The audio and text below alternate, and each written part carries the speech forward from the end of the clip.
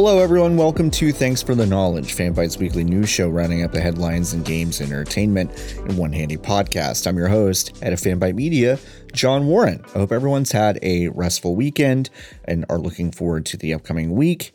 I'm pretty good. I took a pretty big break this past week. I only had a 2-day work week, and it was very lovely. Everyone should do that if they're able at some point.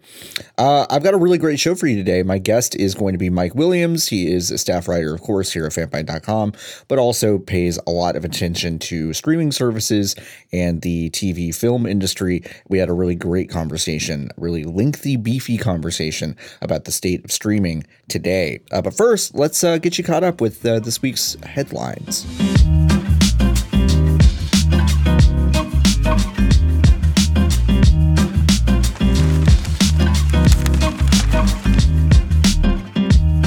The Wall Street Journal reported this week that Meta Chief Operating Officer, that's formerly Facebook, Sheryl Sandberg, has been involved in a series of cover-ups involving an article about ex-boyfriend Bobby Kotick, who was, of course, the CEO of Activision Blizzard.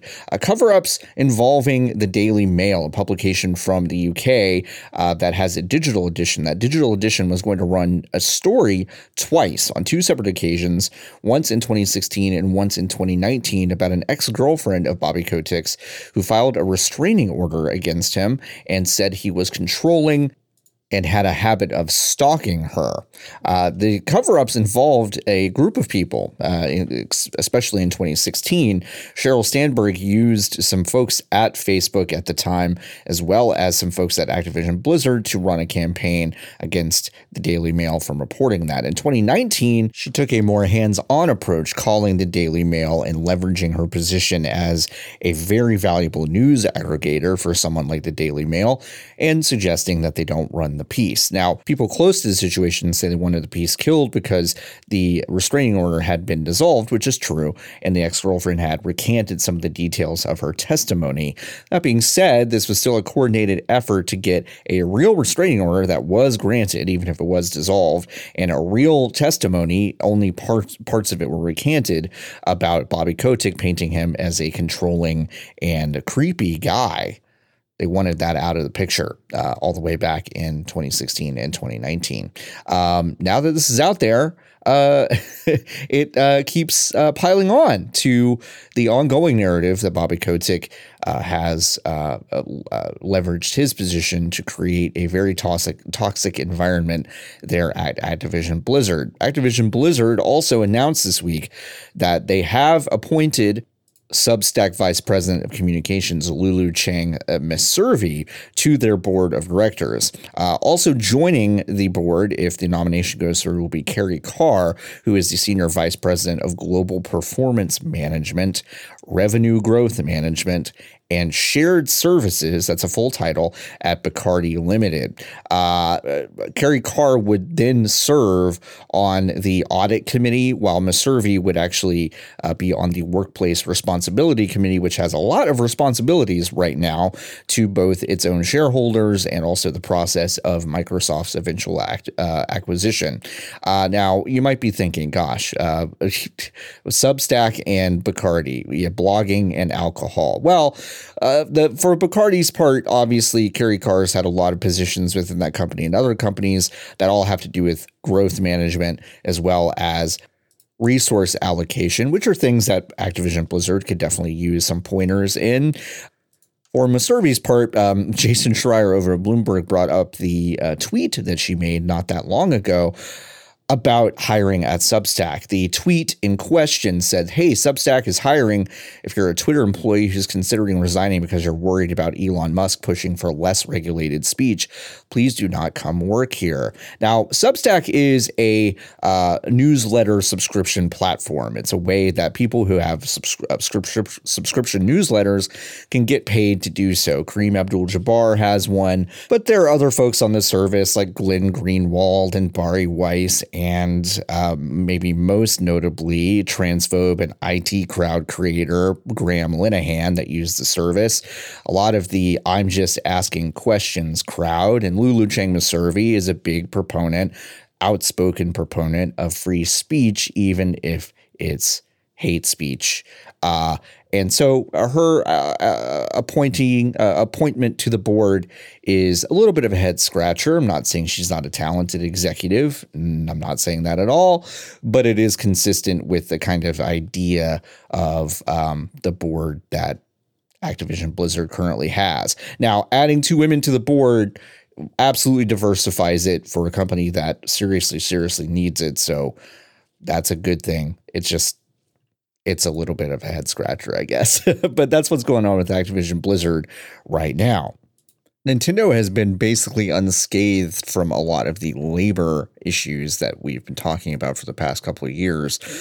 But no longer. Nintendo of America has been actually hit with a labor complaint saying the company has been interfering with attempts to organize within the company. Some of the specifics aren't totally clear, but the complaints listing cites coercive actions such as surveillance, coercive statements, including threats and promises of benefits, concerted activities, which includes retaliation or disciplinary actions, and layoffs of and refusing to hire people. And that's a lot. And today, on Friday, as I'm recording this, Ethan Gatch and Sissy Zhang over at Kotaku wrote a really interesting deep dive, and they talked to some folks over at Nintendo about what's going on. One of the really interesting notes from the piece, which you should go read, again, it's over at Kotaku, says, quote, employees Kotaku spoke with describe a 2-tiered system where temporary workers are cycled through outside agencies on 11-month contracts with mandatory 2-month breaks in between. They say they can apply for unemployment during that time but remain without access to health benefits, and breaks between contracts can sometimes last much longer. These types of mandatory breaks between contracts are something Microsoft famously put into practice after it lost a historic $97 million class action lawsuit to thousands of then permatemp employees at the company, end quote. This is obviously a developing story. Nintendo has been very locked up tight about their own labor practices, both in America and overseas in Japan.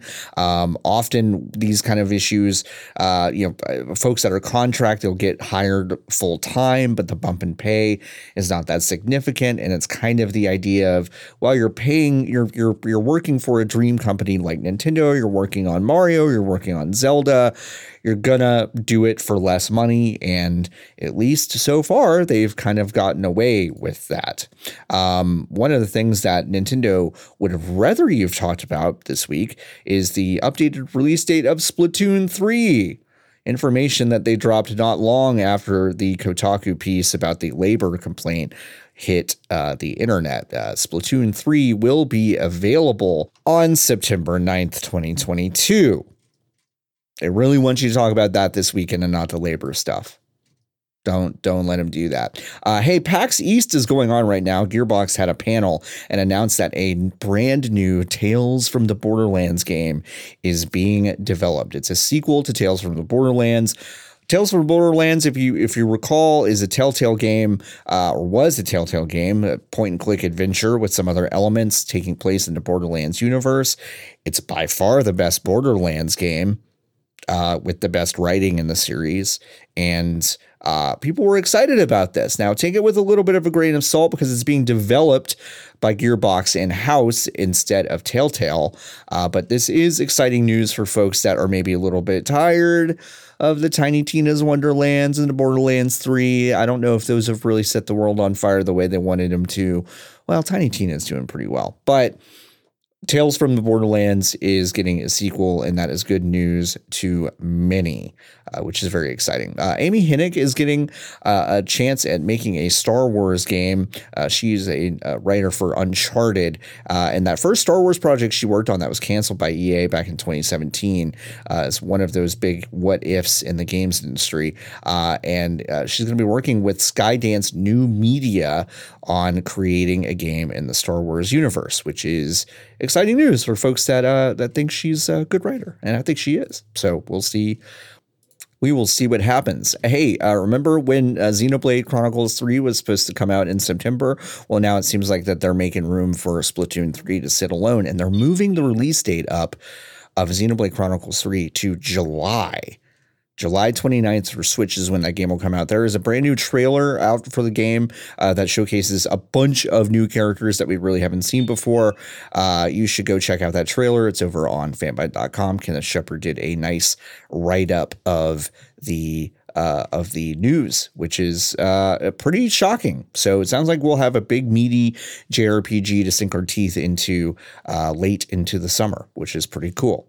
There are also scuttlebutt late this week, maybe some more developments over the weekend. We'll see that Blackstone and KKR are among private equity firms vying for possible buyout of Ubisoft. We don't have a ton of details about this yet. Ubisoft has not entered into serious negotiations with any potential acquisition partners, but there is some movement among actual private equity firms looking at this move. This has happened before, but I would say that actual names of private equity firms sniffing around the property is definitely a development that we should keep an eye on.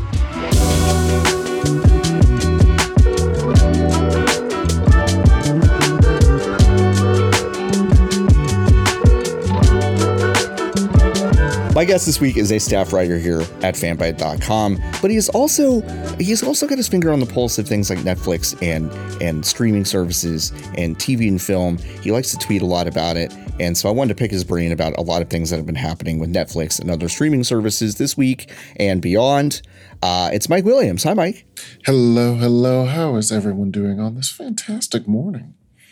Is it fantastic where you are? Is it nice out? I mean, it's real nice out. It's okay. It's a little bit cold, but I like a little bit of crispness. Okay. On my thing. I did like lose a bit of sleep. We have a new cat and oldest cat are not necessarily getting along. So. Oh no! Do they get into little tussles? Oh yes. Oh no! And oldest cat has some pipes on her. Oh no! Yeah, so it's been fun. Not ideal. No. Okay. All right. Well, hopefully that clears up soon. I know what it's like to have two animals that don't always get along. Right before this very call, I had to break up a fight between my two little dogs who I think they were fighting over a lightning bug that was on the ground in the house, and it got out of control. And you just have to spray them, and they get the picture. Anyway, we're not here to talk about animals fighting. We're here to talk about streaming services fighting. Netflix has had a really, really bonkers past few months, but this past week has probably been the most notable in recent history, I would say. In the nuttiest nutshell, Mike, what's been happening with one of the oldest streaming services still available today? So what ended up happening is Netflix had to give its first quarter 2022 earnings release on Tuesday. And essentially they said, hey, we actually lost 200,000 subscribers in the first quarter. And by the way, we also maybe expect to lose another 2 million in the second quarter. And that just started this not fire sale. I think what a lot of people don't understand maybe about business and Wall Street is a lot of it is based on perception. Yes, 100%. And Netflix was perceived to be invincible. Yes. Like they have for many years, and it's one of those things that like been spending into debt, throwing a lot of money at top level creatives. They paid a lot of money for Ryan Murphy, Kenya Barris, Shonda Rhimes, like big deals, big salaries for creatives, promising a lot of freedom. And since all of this has been working, and they were the first, it had buoyed their stock price very high, and they hadn't really taken any hits for it. And the hits finally came all at once with this report.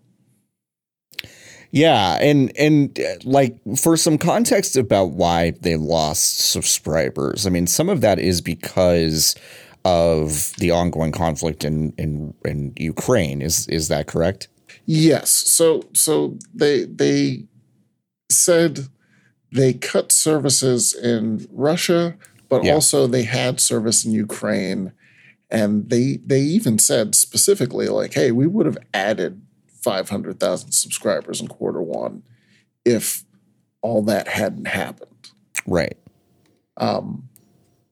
If we had not taken this stand or whatever, we would have been fine. But because we did that, that's the reason. But is that the whole story, do we think? So the other, of course, side of this, and again, the problem here is that Netflix did the chink in the armor. I think if they had just let the numbers lie, they might have survived a lot of the reporting and stories around it. Right.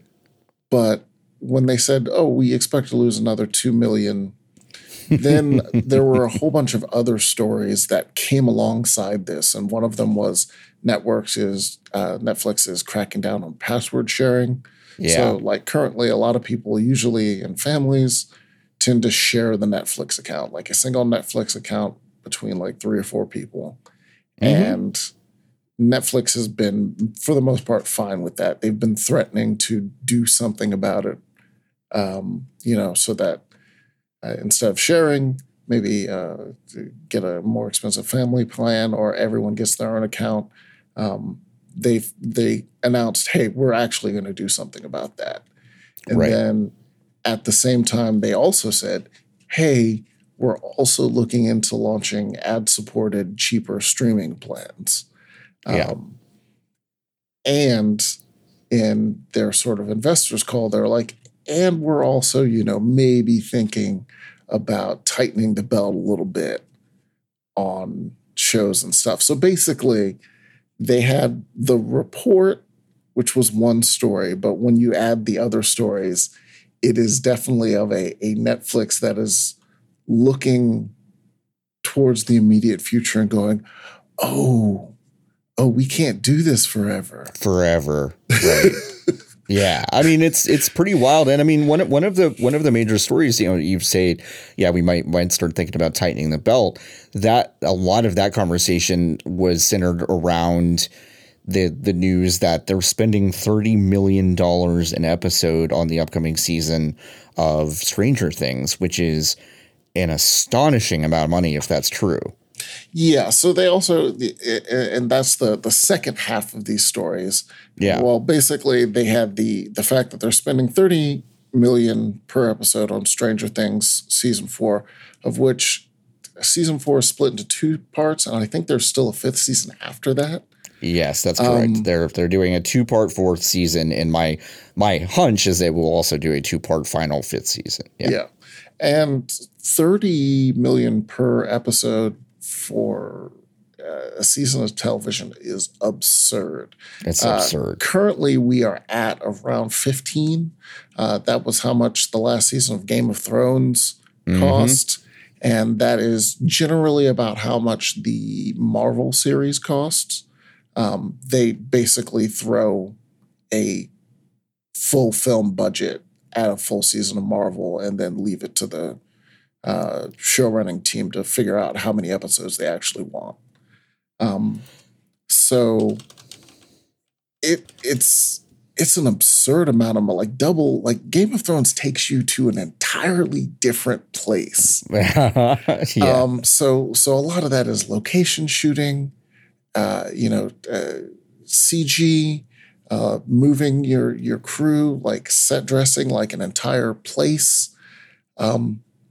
And I don't understand what, like, Stranger Things just takes place in the world, like outside of it's fucking Indiana for the most part. Yeah. Right. So outside of the Upside Down, which is their alternate dark version of the world. Yeah. I just cannot fathom what requires $30 million per episode. Yeah, I saw someone imply that maybe every episode takes place in the Upside Down, although it doesn't look like that's true when you see the thing. For some budgetary context, because the mid-budget films They exist, but they're dying. And a recent example is Everything Everywhere All at Once, which had a $25 million budget. So for one film, which is a highly acclaimed visual effects laden film, $25 million, $30 million per episode for Stranger Things season 4. It's just it feels like kind of out of control hubris or something to me. I don't know what your read on it is. And I mean, it's their flagship show. Yeah, so it makes sense in a way, but it's still wild. Right. And what's essentially probably happening is they said, yeah, do whatever. And the blank check, like when you have a blank check, it just adds up. Mm-hmm. And some of that is probably like cast salaries as well, but also like I don't even remember some of these kids. Like, you can get rid of some of them; it's okay. It's a whole lot. And then, of course, at the same time, while that story is happening, so that was an item in the middle of a larger story. And part of that was also talking about the fact that, hey, maybe one of their creator deals, and I mentioned before that they had paid a lot of money to certain television creatives, like big deals, and not all of those worked out. Right. And the assumption is, the one that is mentioned in the story, they do not name the person, but the assumption is that it is Ryan Murphy of Glee and American Horror Story fame, because his Netflix shows have failed to find traction in a longer term, as compared to Shonda Rhimes, who did Bridgerton, which was a hit, right, and Inventing Anna, which wasn't as much of a hit, but still, like, Ryan Murphy's Netflix shows have not found any traction whatsoever. Yeah, even anecdotally, Inventing Anna had like a few weeks where people seem to be talking about it a lot, but like no one really talks about like The Politician, or other Ryan Murphy Netflix shows that have come and gone. So yeah, that's a good point. Yeah, I mean, they do seem to be throwing good money after bad in some ways, right? And The Wrap had a story that again followed all of this, and I think again the part of the problem is the additional hits. And The Wrap had a story that Netflix animation was like being gutted, like Netflix is pulling back as much. And this has gone alongside some cancellations that the show, the service has had recently. Some of them made sense. The two being Jupiter's Legacy, which was their shot at their superhero show, and Cowboy Bebop. And both of those were probably for the same reason. Like, they did okay in the Nielsen ratings. Yeah. But they were probably prohibitively expensive to produce, versus the ratings that they got. Like, they didn't get a ton. And one of the reports sort of hints towards this. The issue is that now they're looking for Squid Games. Right. Which Squid Game didn't cost a lot. Right. But it did a whole bunch. Yeah. And so post Squid Game, they're looking at everything they got and they're like, but how much did we spend versus how many viewers is this bringing in? How many new viewers is this bringing in? Are we making some sort of cultural impact? Another one that cancellation that still mystifies me, Archive 81. As far as the Nielsen and Netflix's own ratings are concerned, Archive 81 was a hit. It didn't have a long tail. It was a hit for like 2 or 3 weeks, but it was a legitimate hit for those 2 or 3 weeks. Yeah. But that was also canceled. And I don't think that can be an expense issue either, because it doesn't look like a particularly expensive show. Sure. So maybe there's, and as part of the animation story, there's this thing that Netflix has very detailed metrics, but very opaque metrics to creatives. So creatives don't necessarily have an idea of why necessarily they're failing. Netflix can always prove it with numbers, but there's no way for the creatives to go, well, what about this specific thing here? Or there's issues with how Netflix promotes stuff. A while back, the Babysitters Club was also canceled on Netflix. And the creative from that show, the lead creative, was essentially saying, like, yeah, I mean, our budget isn't super huge. We're only a modest hit, but like the reviews are really great and the people who love it really love it. Yeah. But for Netflix, that isn't enough. And we could never really, like, we couldn't promote because they don't really have marketing like that. Yeah. So a lot of things that would happen in normal TV just don't happen there. It is strange to watch a company. I mean, I guess it's not that strange because companies have been doing this forever. But it is strange to watch a company, especially one that has done so well in the past, taking kind of creative risks and trying stuff that had not really been done before. It's bizarre to see them see something work like Squid Game. Could put the pieces together like, hey, this didn't cost a lot to make, but it was unique and it was high quality and it was something unexpected.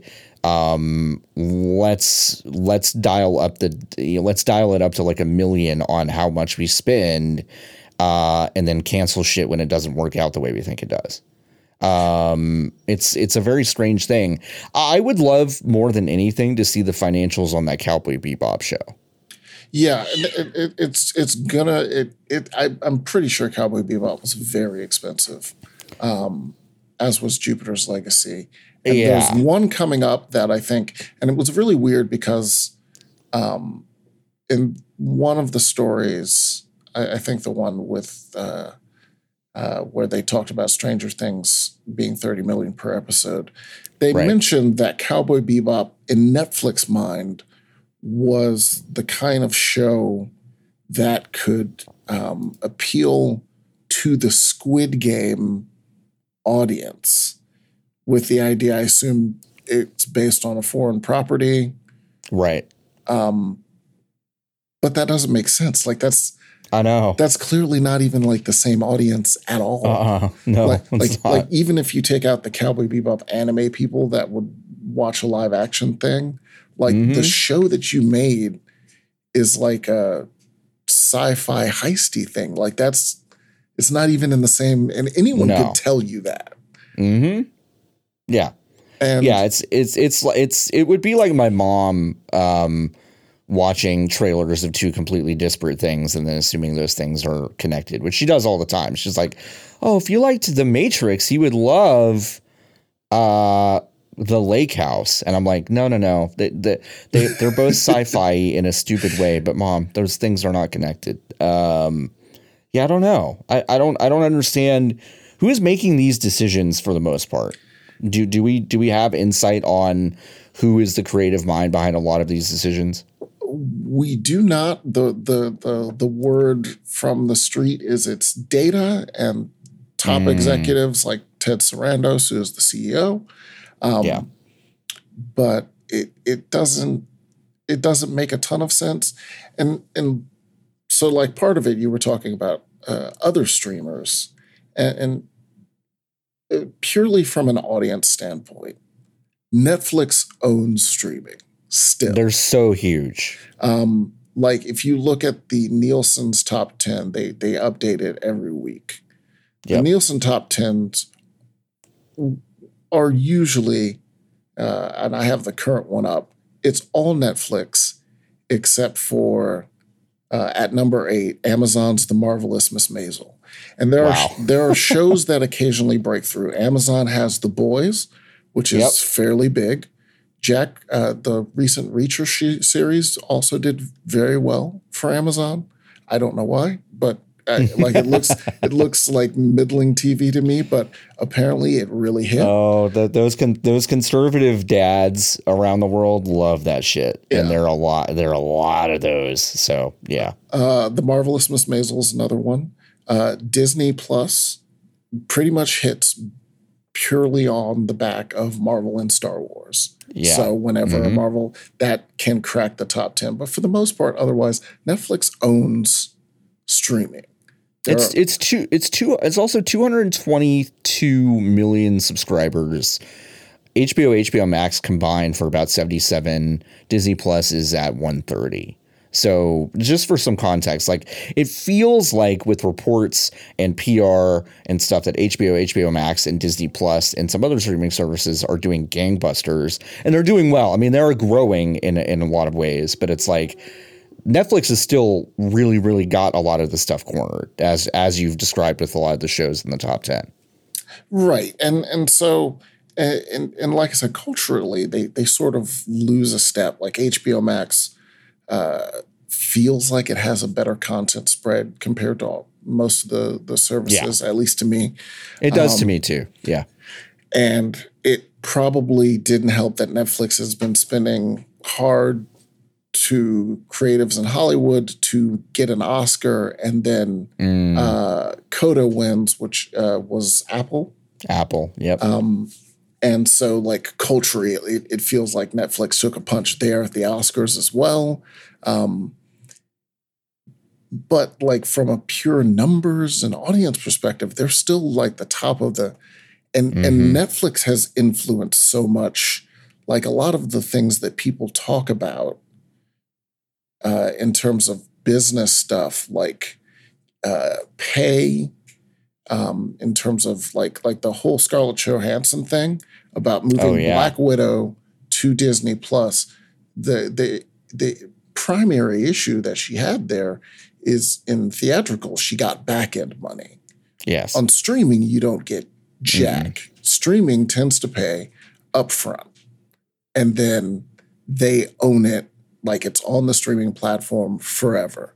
You're not getting any DVD or Blu-ray sales. Right. You're not getting any extra, like selling it to TV networks, which is another way that, like it used to be, we would take movies and we'd sell them to TV networks. And that would also make money for the film production. In an age of streaming, all of that's gone. And that was what the Scarlett Johansson thing was. And that model is predicated on Netflix. Like everyone looked at Netflix and said, wait, we can just pay people up front and then never give them anything after that? like the long tail belongs to the service now. It's not royalties paid out to a lot of different people. Right. And the reason seasons used to be 22 episodes, like 20 to 22 episodes. Now seasons are 8 to 10. That is also primarily on the back of Netflix. Yeah. So Netflix changed the industry, and it's still the big dog. And it has all these additional knock-on effects. There was a tweet earlier about a staff writer talking about part of the issue is, like back in the day when you were a staff writer, if you got a staff writer on a show, that's 22 episodes a season. Right. You didn't write every episode, but then you also get to come back for that next season and that next season. But Netflix is canceling shows in season 1. They're canceling them in season 2. So if you're a staff writer on a show, there's only 8 episodes in that season, and then it gets either canceled because of ratings or it gets just canceled because Netflix doesn't want to pay more for that show. Yeah. But Netflix is infamous for the 3-season cancellation. And then you're out of luck. And then you have to go staff usually on another show, which also only has 8 to 10 episodes. And that's why, like, there's a lot of additional knock-on effects. And like one of the things that people, like a lot of people look at the MCU, and yes, it's a machine, it creates samey stuff. But part of the reason that people like working with Kevin Feige is because if he likes you and you do good on a project, he makes sure that you work on something else. Yeah, you're like in the system, and you're gonna get retained on something. Ryan Coogler got a full Disney production deal. The Daniel Dustin Cretton, who was the director for Shang-Chi, also got one of those and immediately moved on to making American-Born Chinese. Like once you're in, you're in. The writer for Loki, he really liked him. He used to be an animation guy, and now he's writing the next Star Wars movie for Feige. And like, once he likes you, you're in. Yeah. And that is job security. And job security is hard to come by. Like another weird tangent is The Flash. Flash was on season 7, I think. It's terrible. It's a terrible show. And everyone's like, why is it still there? Because it pays an entire crew. Yeah. Like there's a entire full crew of people who have a consistent salary. Yeah. And that's rare now in the age of streaming. So yeah. No, that makes a lot of sense. I mean, yeah, Netflix is changed a lot in that regard. It's been really interesting. You're right about the Marvel stuff. Like, I have a lot of issues with the way Marvel has really taken over a lot of the just overall discourse with film and filmmaking.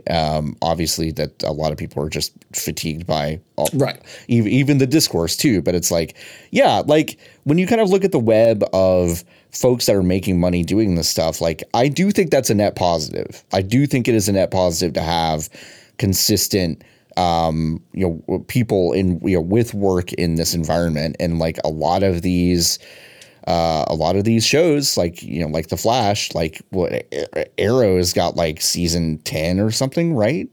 Arrow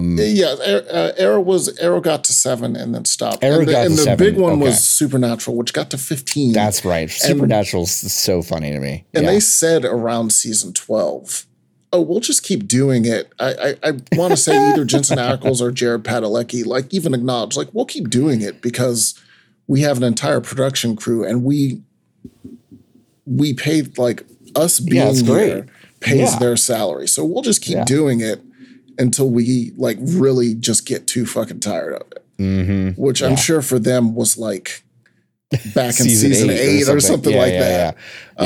Because 15 seasons of television is like so much. Like imagine how much of your life went to that. And so like that is a part of this thing, and everything's changing in television. And a lot of it, there's also stuff changing in streaming, and things are starting to blend. And Netflix is driving all of that. Like a lot of people don't realize how much Netflix is the one that made it this way. And then everyone else, Warner, Disney, looked at Netflix and was like, wait, you guys are going to let them do that from a business perspective? Well, then we want to do that. Like we want to just own a show and leave it on a thing and not sell it to anyone else or do anything. We want to just own it forever. Yeah. It fits very neatly into their overall idea of how media should work. So and for Netflix, I mean, even their stock price, it dropped a lot and they lost a lot of value, but a lot of that was probably inflated because again, Wall Street is perception.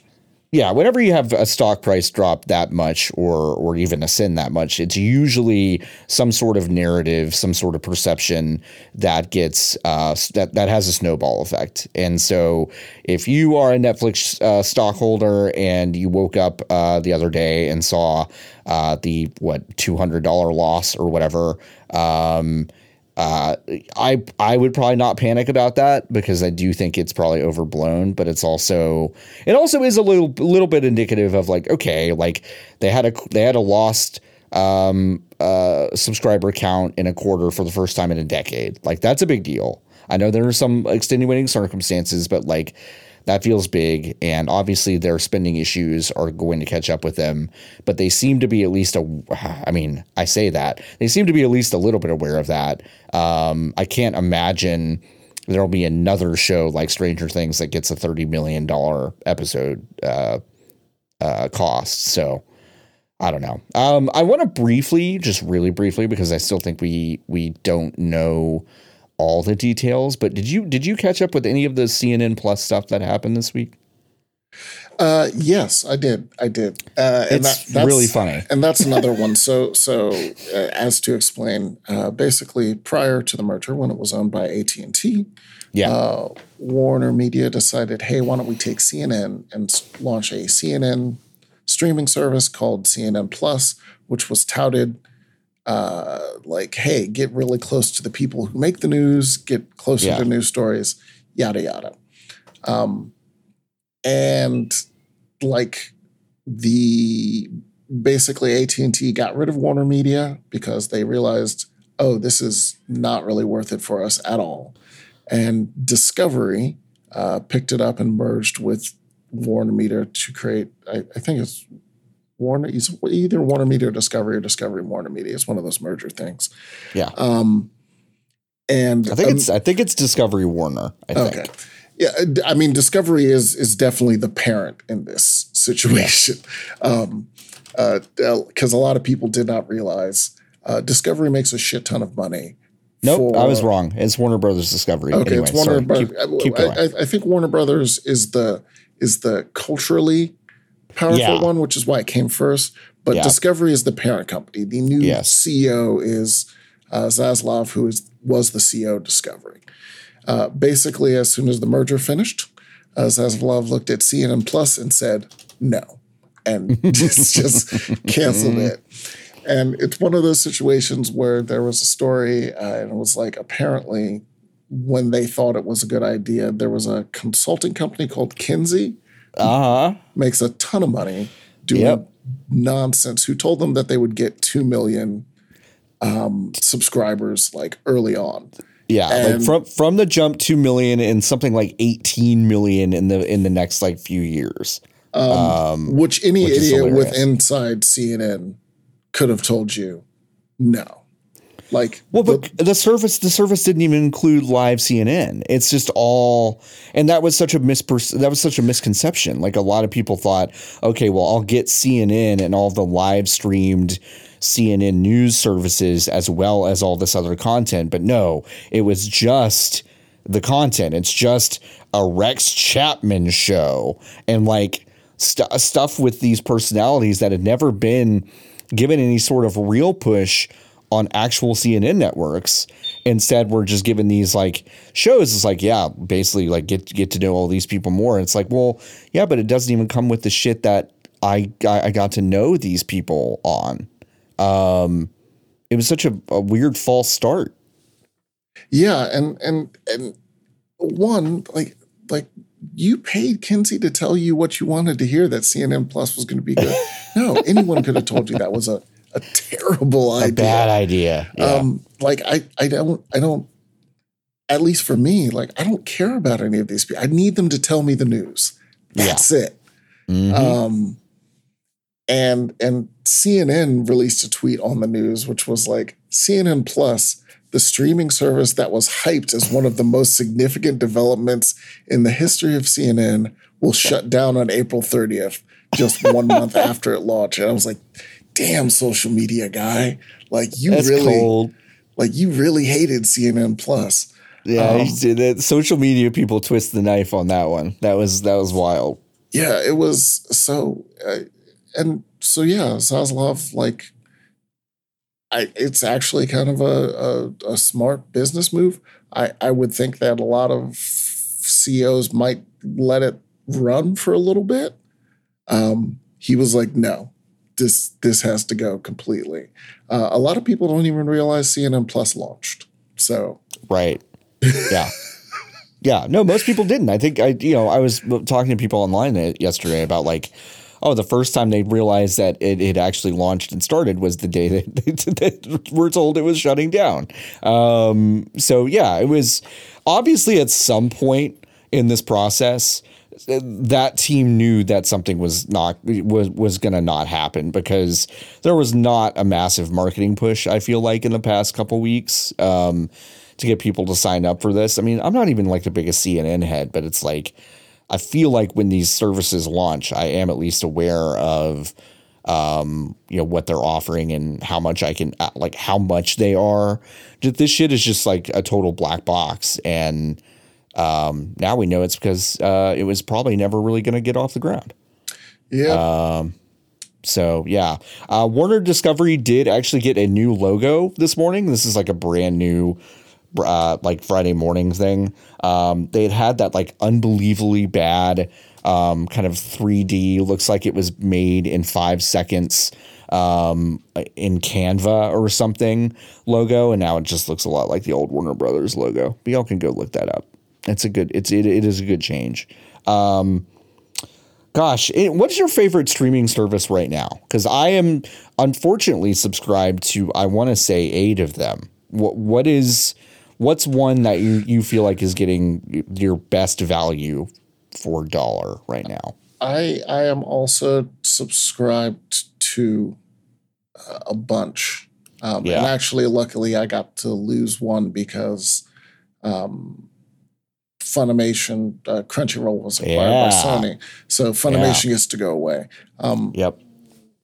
At the very moment, probably Crunchyroll, because the new season of anime just started. So I'm like checking off a whole bunch of shows.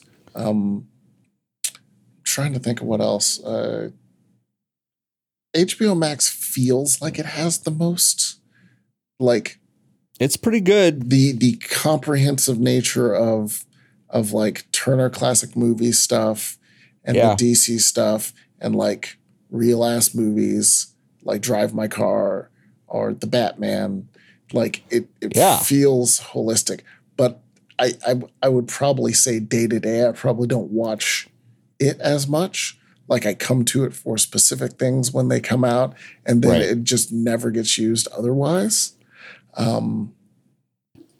Yeah, no, that's fair. I think I'll be interested to see what happens when I don't know, when the full kind of Discovery Warner, what happens with the app? Does Discovery Plus just totally go away? Does it get folded in? I think they finally said that they were merging them both together. Okay. Which creates a value. If you like trashy TV and or cooking shows, HBO Max becomes a much more valuable thing after that happens. Yeah, because a lot of people, again, when the Discovery thing happened, people were like, wait, Discovery bought that? Like, and they're the ones in charge, because Discovery makes like HGTV, cooking. Cooking Channel, Food Network, TLC. All that stuff that people really watch passively. That's the kind of stuff that made Netflix big back in the day. Just like full seasons of stuff. Yep. That's all Discovery. And people will put on like the last time I went to a doctor's office, HGTV was just in the background. Yeah, like same with my dentist. They just have the house improvement stuff on. Yep. Right. And it can run you can run 4 or 5 episodes and not realize that anything happened. Mm-hmm. And that's the stuff that Discovery traffics in. And most of that stuff is dirt cheap. Oh, yeah. I think one of the most interesting Discovery has done is they've partnered with Chip and Joanna Gaines, who are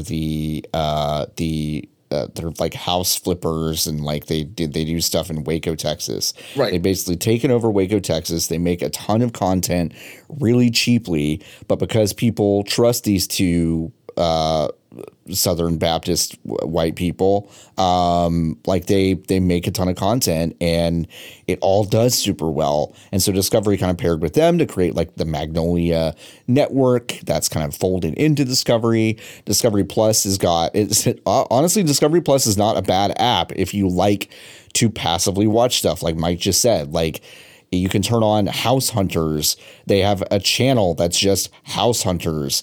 And that is the most no-brain ass TV show in history. And you could lose 5 hours like it's nothing. When I was at PC Mag, Discovery Plus came out and Jordan Miner, a colleague, said it was his top network because he and his fiance at the time, now wife, were obsessed with 90 Day Fiance. 90 Day Fiance. Yep. And so they could just put it on. And these are shows up like multiple hundreds of episodes. Like House Hunters is way up there. Oh, you can just put it on and never see another. Never run out. Right. Yeah. The 90 Day Fiance thing is so funny. I can't believe I'm doing like the hard sell on Discovery Plus right now. But like if y'all passively or like casually like 90 Day Fiance, but are like, wow, I kind of wish I knew more about these absolute maniacs that are on this show. Discovery Plus like has like explicit content. They have a show called The Single Life, which is a M-rated show where basically rejects from 90 Day Fiance like go back into the dating pool, and it's like a weird raunchy like show, but it's like an M-rated version of 90 Day Fiance. They've got after specials on everything. It is so bizarre because you're right. I think it's also cheaply made that that they could just make a ton of it, and it seems to be fairly popular. So it's like, yeah, I don't know. Discovery is one of those like dark, like they feel like a dark horse, but it's like they've really, really found their niche and they've made a ton of money doing it. Right. And like holistically, you put them together.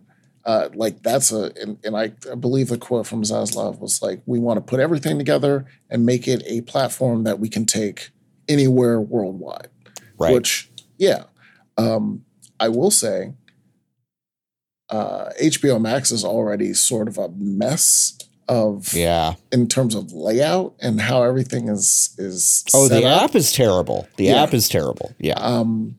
And so I question how you are going to add like Discovery Plus makes some sort of sense because you still treat all of that stuff mentally as like, oh, it's just reality TV.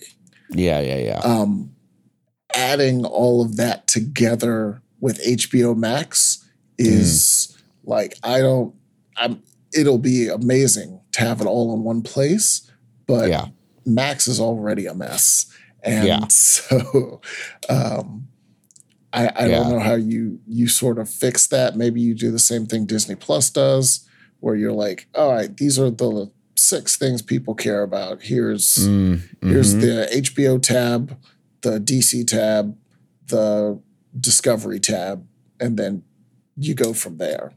Yeah, it's like Turner Networks, maybe. I don't know. Yeah, it's like there's HBO Max has got a lot, and I don't think it's well organized. I think they'll have to do a pretty major redesign if they want to make that work. But I think the Disney Plus solution probably makes the most sense to do something that's like, shorter term. But it's still a mess. It is a mess of an app. I agree. Yeah. So Zaslav looked at that, and he looked at what they had, and they were already doing great with Discovery.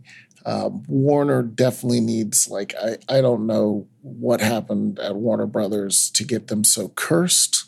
DC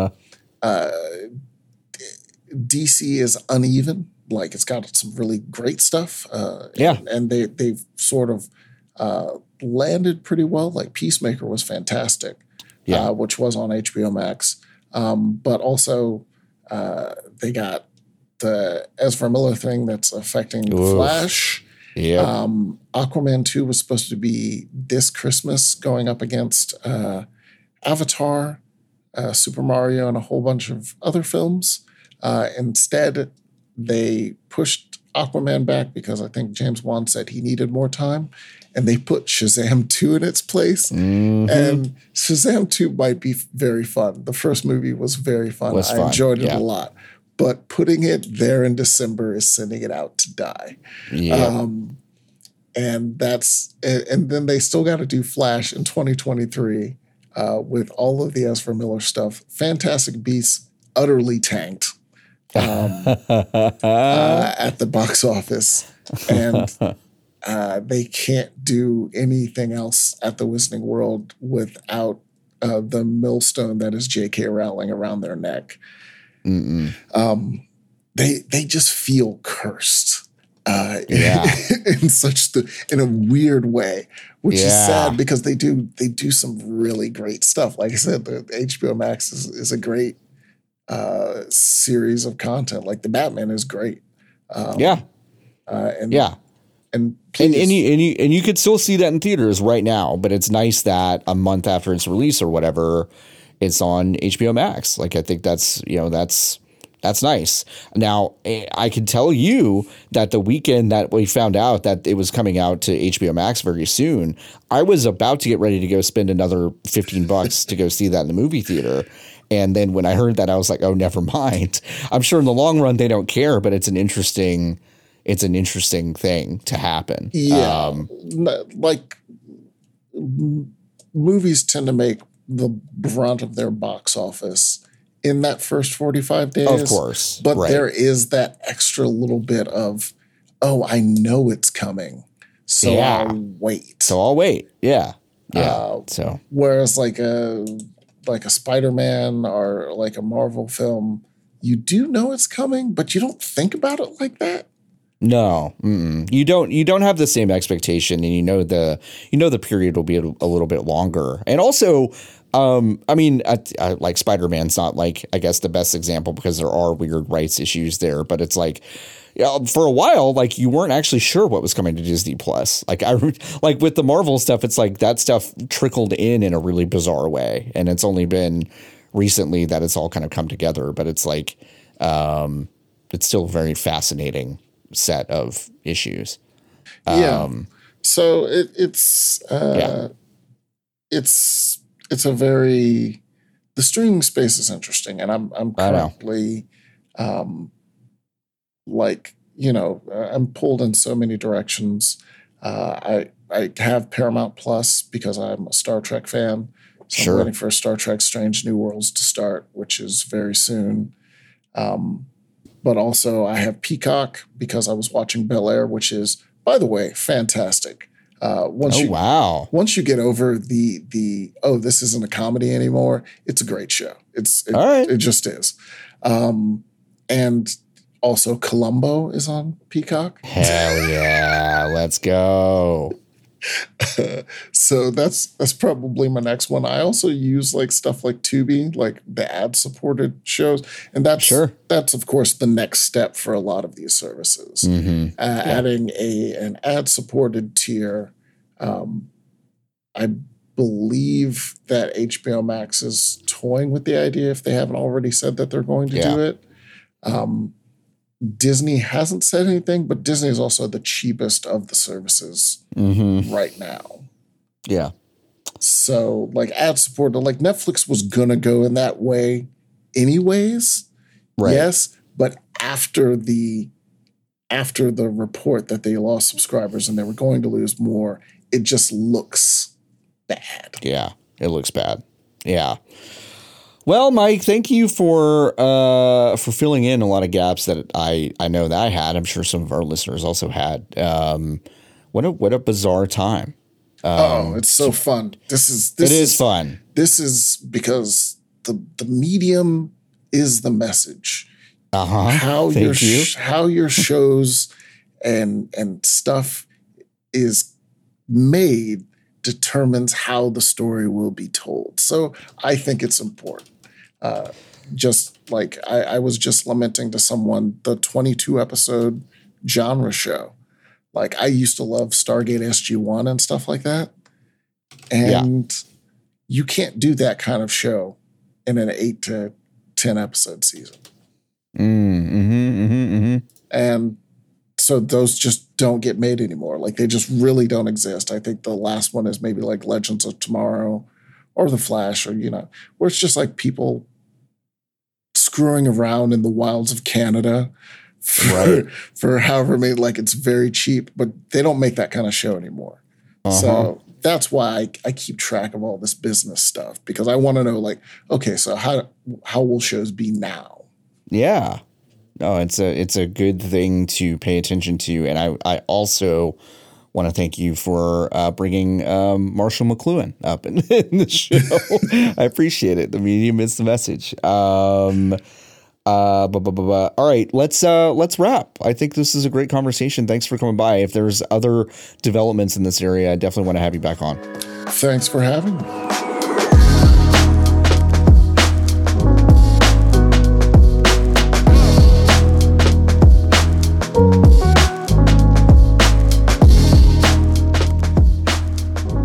I got to be straight up. There's not a lot of amazing stuff coming out this week, but we still need to talk about the games that are coming out and what you should know about them. One is Zombie Army 4 Dead War for Nintendo Switch. That's out on some other platforms already, including PlayStation 4, PC, Xbox One, and Google Stadia. And it's a shooter, and now it's out on Switch as of this week. So that's exciting news. So if you've been waiting for Zombie Army 4, a game I am legitimately excited to maybe dip back into is the Stanley Parable Ultra Deluxe, which is the definitive edition of a very interesting game from many years ago. PlayStation 5, Xbox Series X and S, PlayStation 4, Xbox One, Nintendo Switch, and PC. That's April 27th. Vampire the Masquerade Blood Hunt is a PS5 and PC game coming on April 27th. Bugsnax, you know Bugsnax. It was a PS5 game, and now it's coming out for Xbox Series X and S, Xbox One, and Nintendo Switch on April 28th. We are real mixed on Bugsnax here at Fanbyte. Some people like it. Some people didn't think it was that great. Its ending was certainly divisive, but now you can definitely check it out on these other platforms and see what the fuss is about. Dorframatic is coming to PC on April 28th. Rogue Legacy 2 is exciting to some folks that are happy to see a sequel to one of the more critically recognized roguelites of the past decade. Coming to Xbox Series X and S, Xbox One, and PC on April 28th. Sherlock Holmes Chapter 1 is a PS4 game coming on April 28th. Unsouled, that's like Unsouled. That's coming to Xbox Series X and X, S and X and S. Gosh, I still can't say that. Xbox One, Nintendo Switch, and PC on April 28th. And finally, on April 29th is Nintendo Switch Sports. This is less than a week away at this point, and I still feel like it's flying way under the radar. It's a follow-up to Wii Sports Resort and Wii Sports. It's just like so under the radar. I think it's because it's under the radar probably mostly because there are no more Miis in it, which is kind of sad. I wish it had Miis in it, but it still looks very cool, delightful. It has a lot of sports in it, including like badminton, volleyball, soccer. It looks nice, and we will definitely be playing it on some streams here at fanbyte.com. That is, of course, twitch.tv/fanbyte. Nikki Grayson is super excited about Nintendo Switch Sports, and I'm definitely excited to take it for a spin as well. And again, that is going to be on April 29th, 2022. And that's really it. Not a ton going on in games. We should have a lot of information about the PS Plus stuff, as well as the Xbox Game Pass stuff for May next week. But for now, that's all we got for this coming week. So enjoy what you got. That's going to do it for this week's episode. I want to thank my guest, Mike Williams. You can find him over at Automatic Zen on Twitter.com. And of course, our very own Final Fantasy XIV vertical, thelinkshell.com. He does a ton of amazing work there. He also does just general writing for us and is an excellent follow on Twitter. If you need anime recommendations, if you need information about new films coming out, he's just an excellent follow. And I think you should go click. You should go click the follow button over on his account right now. If you want to follow Paul, my producer, over on Twitter, you can do so at Polymayo. All of our podcasts, some of which Paul produces, are over at fanbyte.com/podcasts. I can be found at Floppy Adult on Twitter. Our overall Twitter account, Fanbyte, can be found at Fanbyte Media. We have a TikTok and an Instagram account that I think you should check out. We do have a Facebook account, but I don't recommend it. I mean, I do, but it's so bad over there. Anyway, I also have a show every Tuesday morning over on twitch.tv/fanbyte. It's called Tuesday Morning the Show. It is a companion piece for this show. We usually kind of set up what this show will be. TFTK will be every Tuesday morning. We'll usually talk about early week news. We usually talk about new games that are out, as well as miscellaneous things like cooking and scandal. It's a really good time. Twitch.tv/fanbyte every Tuesday morning at 10:30 a.m. Eastern. It's an early one, but it's worth it. All right, folks. I think that's gonna do it. I think I've hit all the bases. I think I've covered my ass. And you're welcome.